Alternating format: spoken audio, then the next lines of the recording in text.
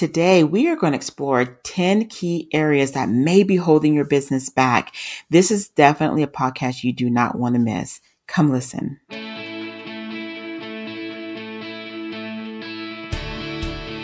Welcome to Life Reimagined with Wendy. I believe we were fortunate to grow up in a unique time in our culture that is helping shape our lives over the age of 45. We are redefining what our lives are like today and pushing the boundaries of what a 45-year-old, a 50-year-old, a 65-year-old, or years young and true adventurer really looks like. Many of us are newly blazing trails and carving out our own purpose-driven path forward. Yep, there have been many unexpected road twists that helped you get here today, but many times these turn out to be blessings. They help you more clearly define what you want. So join me for insights and interviews that show you can face these unexpected challenges and you can come out on the other side stronger and happier. You can make your best days ahead and you can reimagine your next. Hey everybody, and welcome back to another Behind Her Brand podcast. I am your host, Kimberly Deshill Spencer, and today we are going to talk about 10 key ways, or key areas, I should say, that may be holding your business back. And if you followed me for any length of time, you know that I love to talk about areas that can be potentially holding your business back or holding your marketing or your branding or even your customer engagement back. Because oftentimes, and I know I have been there, I'm sure many of you guys have as well, where you're so busy doing, being, creating, and just trying to get your business going, growing, managing so many different things that oftentimes when there's kinks in the system or if there's things that are not quite going the way that you want it to go, we don't stop and always look at where those kinks can be coming from. And so if you've ever been in that place, and I know that I have before, whenever you take a moment to kind of say, okay, let me see where the kinks are, it allows you to be able to create more effective systems, more effective flows, more effective ways of doing business. So I'm going to encourage you to definitely get a pen and paper out, write down some of these things. Some of them you may have heard of before, some of them maybe you haven't, or maybe it's time to revisit looking at them. Okay. So the first thing I want to talk to you about is narrowing your focus for your client base. Here's the thing. As you are in business, whether you're a startup or whether you've been seasoned, obviously this question is going to be, or this area is going to be an area that will look different to both sides. When you're first starting out, you obviously have an audience you're targeting. And oftentimes I find people kind of target multiple different people. And when you're doing multiple type of marketing, multiple type of focuses, oftentimes that can lead to a lot of frustration and a lot of lost time in trying to build to try to attract everybody. Now, if you've also been around me long enough, you know that I do not believe that you should only have like one client avatar. Oftentimes, you're going to have multiple different people that you do service. However, even if you have multiple different people that you service, when you are really trying to build, scale, and grow, it's important to really master one audience first before trying to add 10 different audiences to your marketing.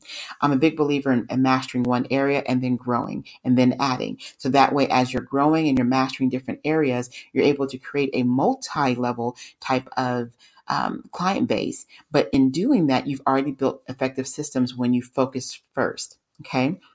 Same thing to be applied if you're seasoned. Even looking at your client base now versus when you started.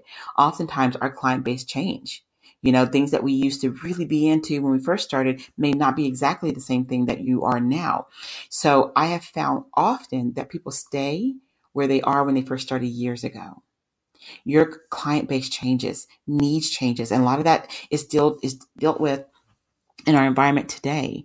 So I want to encourage you, really be clear on who it is that you're focusing on. Who are the clients that you really need to focus on? That's number one.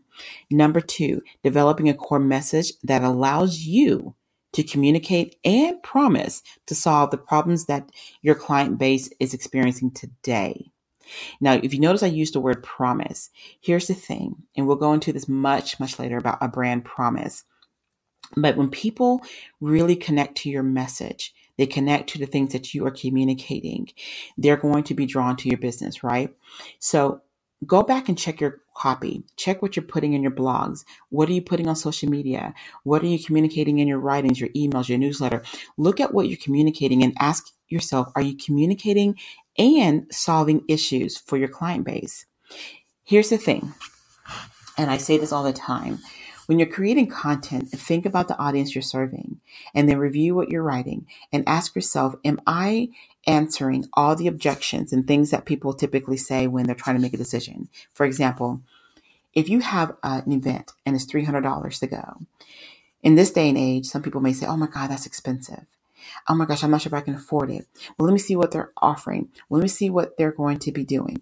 And as you're reviewing your information, is your content speaking to them to where it's canceling out every objection that they're saying so that when they get to it and they say, you know what? This is an investment that's worth it. This is an investment that really speaks to me. That's how you should write your content, in a way that really speaks to your audience, but also speaks to the things that they typically say no to when it comes to working with you. I know that sounds backwards. I know that may sound kind of crazy, but it's the truth. It helps to be able to create the kind of content where they read it and they self-identify with what you're saying. And more importantly, it causes them to say, you know what, I do want to do this. You know what? This really inspires me. This really challenges me. That's what I need right now. Your content should speak to your audience in that way. Number 3, do you have a total online presence that meets people where they are today and that helps build trust and demonstrates your expertise? This is key. People Google everybody today, okay? They Google everything. So if they go to your different entry points of your business, are they going to see information that's going to help them build trust? Are they going to see information that helps really showcase your expertise? This is key. Let me say this. You may have people following you right now that have never liked, shared, commented, or engaged in any piece of content that you have done. But they watch you. They're learning from you.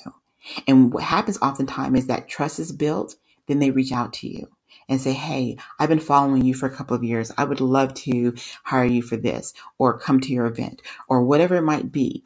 But they're watching. You never know who is watching your online presence. So take a minute and make sure across the board, is there anything outdated? Is there any information that doesn't speak to who you are anymore? Do you need to update your bio? Do you need to update your services page? Do you need to put some fresh testimonials out there? Like, look at everything and see if it meets people where they are and does it help build trust? And also, more importantly, demonstrate your expertise. We're going to talk later in another podcast about triggers. And expertise is an area that if you're really able to master that, it answers and solves so many things in your business. Number 4, do you have something in place that builds a steady flow of incoming leads? Okay. Many people look at this as funnels. However you want to word that, it's up to you. But do you have enough things out there that is putting things in place where people can reach out to you, for example, for consultation? Do you have information out there for people to download content that leads them to inquire about your services?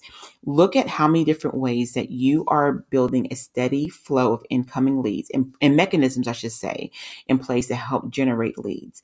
This comes when you have consistency in your content, consistency in your posting, consistency in sharing your expertise. This will help generate incoming leads.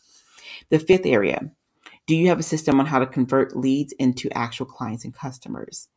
Now, this to me can go a number of different ways, and I don't have the time on this one, but I will in another podcast to kind of really unpack this, because oftentimes people have a lot of automated things in place. We are dealing with people. Okay.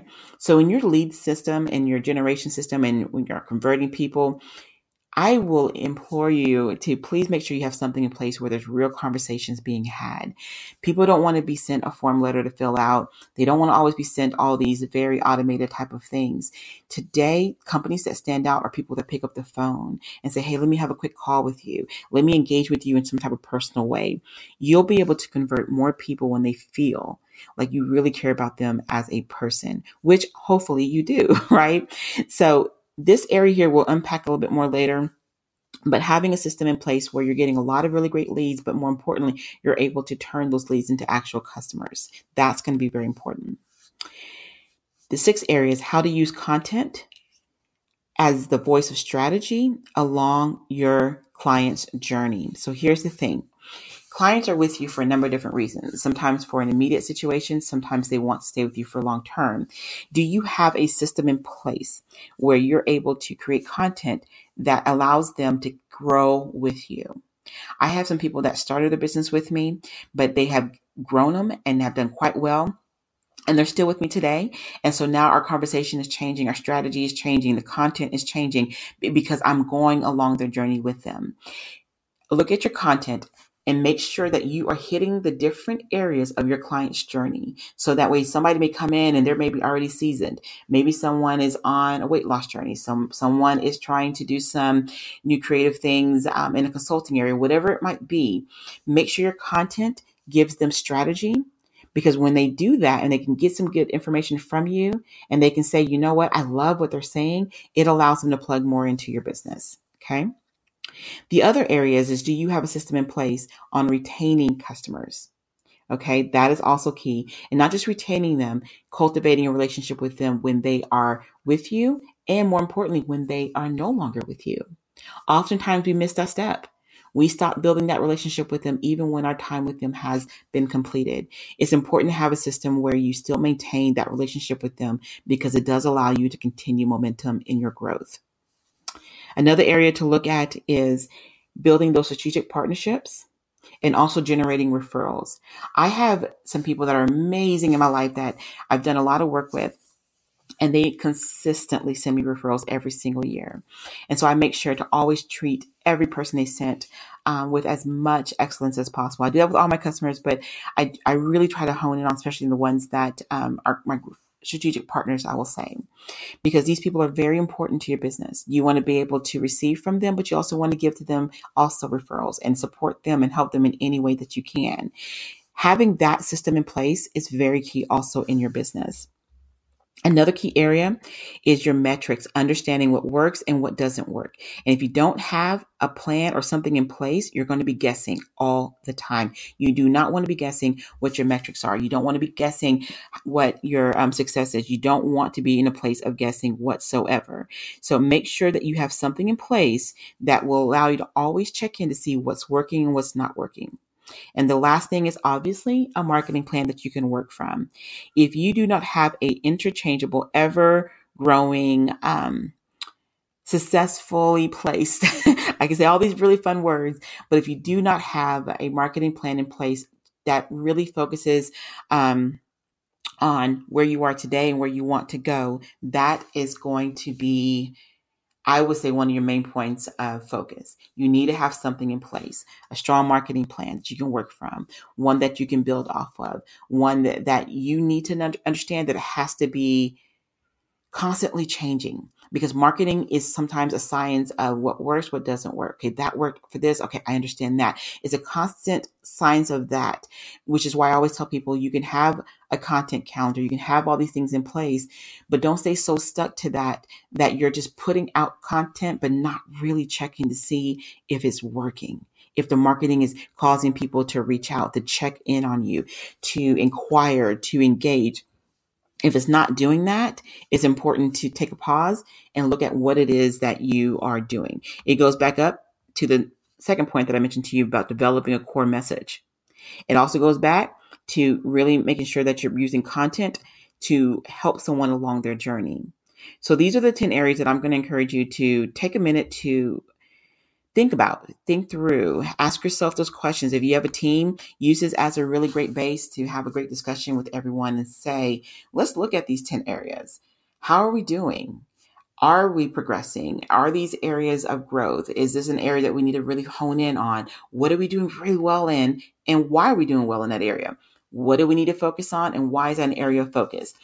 So these are some of the things that I'm going to challenge you guys to look at and to consider as you're building your business. And more importantly, to make sure that you're running something that is scalable, profitable, that is also generating the type of results that you are desiring to generate. Okay. So that concludes our podcast for today. And I want to thank you all so much for joining us. And I'm hoping, as always, that this information is helpful to you. We just went over 10 key areas that might be holding your business back. I hope that as you look through these areas, that you're finding things that you can grow from and strengthen. And more importantly, It may even cause you to look at how you can create some fresh new things in your business. So I appreciate your time. I appreciate your support. I especially appreciate how many of you guys are sharing this information with other people. It means so much to me. It really does. So thank you. And I invite you to learn more about us at www.behindherbrand.net. And I look forward to speaking with each of you guys on our next podcast again. And I hope you have an amazing day.